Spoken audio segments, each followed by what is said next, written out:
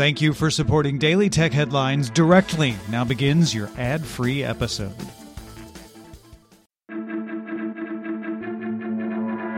These are the Daily Tech Headlines for Thursday, November 5th, 2020. I'm Rich Straffolino. WhatsApp began rolling out ephemeral messaging across Android and iOS. Once the feature is turned on, messages and media sent in a conversation will disappear after 7 days and apply to all messages, even if they aren't read. WhatsApp said it will keep an eye on user feedback to see if 7 days is the right length for the feature. The BBC sources say NVIDIA is preparing to launch its GeForce Now cloud gaming service on iOS, available through the Safari browser. It's expected to launch before the end of the year. Among other games on the platform, GeForce Now would allow iOS users to play Fortnite, which was removed from the iOS App Store as part of the ongoing legal dispute between Apple and Epic Games. Users on TikTok are reporting the platform is testing a Learn tab alongside the typical For You and Following tabs on the home screen. Earlier this year, TikTok launched the dedicated Learn on TikTok hashtag to highlight more informative and how-to videos. The Learn tab features similar content as the hashtag, with a mix of premium and user-generated content. DJI announced the Mini 2, its smallest and lightest drone. The Mini 2 offers 6.2 miles of range compared to 2.5 miles on the original Mavic Mini, and now includes DJI's proprietary OcuSync wireless control that can control the drone from up to 10 kilometers away. The drone also features updated motors for faster ascents, and the camera can now shoot 4K video at 30 frames per second, as well as capturing raw still images. The Mini 2 is available now for $449. Sony announced the PlayStation 5 console will not be available for walk-in purchase at retail outlets on launch day. The company reiterated that all launch sales will be through online stores of retail partners.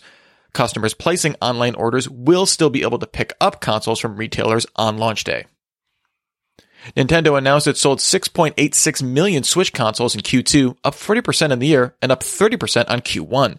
Nintendo now expects to sell 24 million Switch units for this fiscal year, with an expected 450 billion yen in operating profit. That's roughly $4.3 billion US dollars.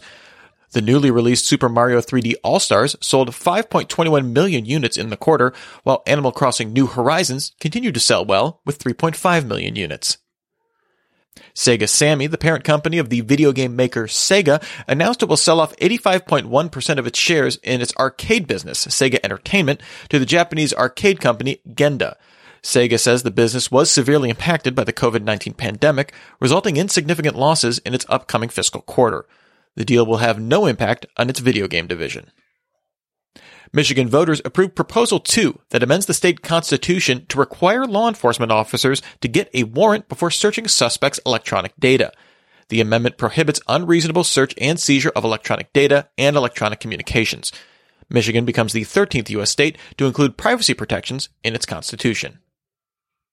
On election night, Facebook told the Wall Street Journal that its policy to label candidate posts claiming premature victory in the U.S. election only applied to claims over the presidential race overall, not for claiming victory in individual states.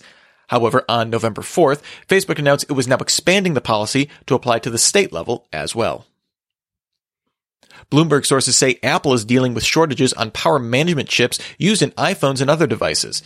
It's unclear how this will bottleneck supply during Apple's holiday quarter, with sources saying suppliers will likely prioritize Apple over other customers.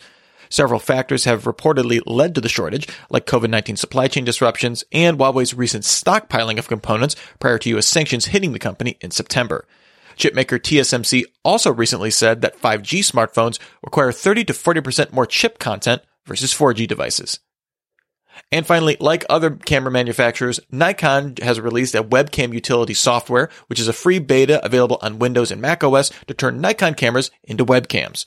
Cameras supported include its Z line of mirrorless cameras, as well as pro DSLRs like the D6 and D5, and older consumer DSLR models like the D5300, originally released in 2013. Remember, for more discussion of the tech news of the day, subscribe to Daily Tech News Show at dailytechnewsshow.com. And remember to rate and review Daily Tech Headlines wherever you get your podcasts. Thanks for listening. We'll talk to you next time. And from all of us here at Daily Tech Headlines, remember, have a super sparkly day.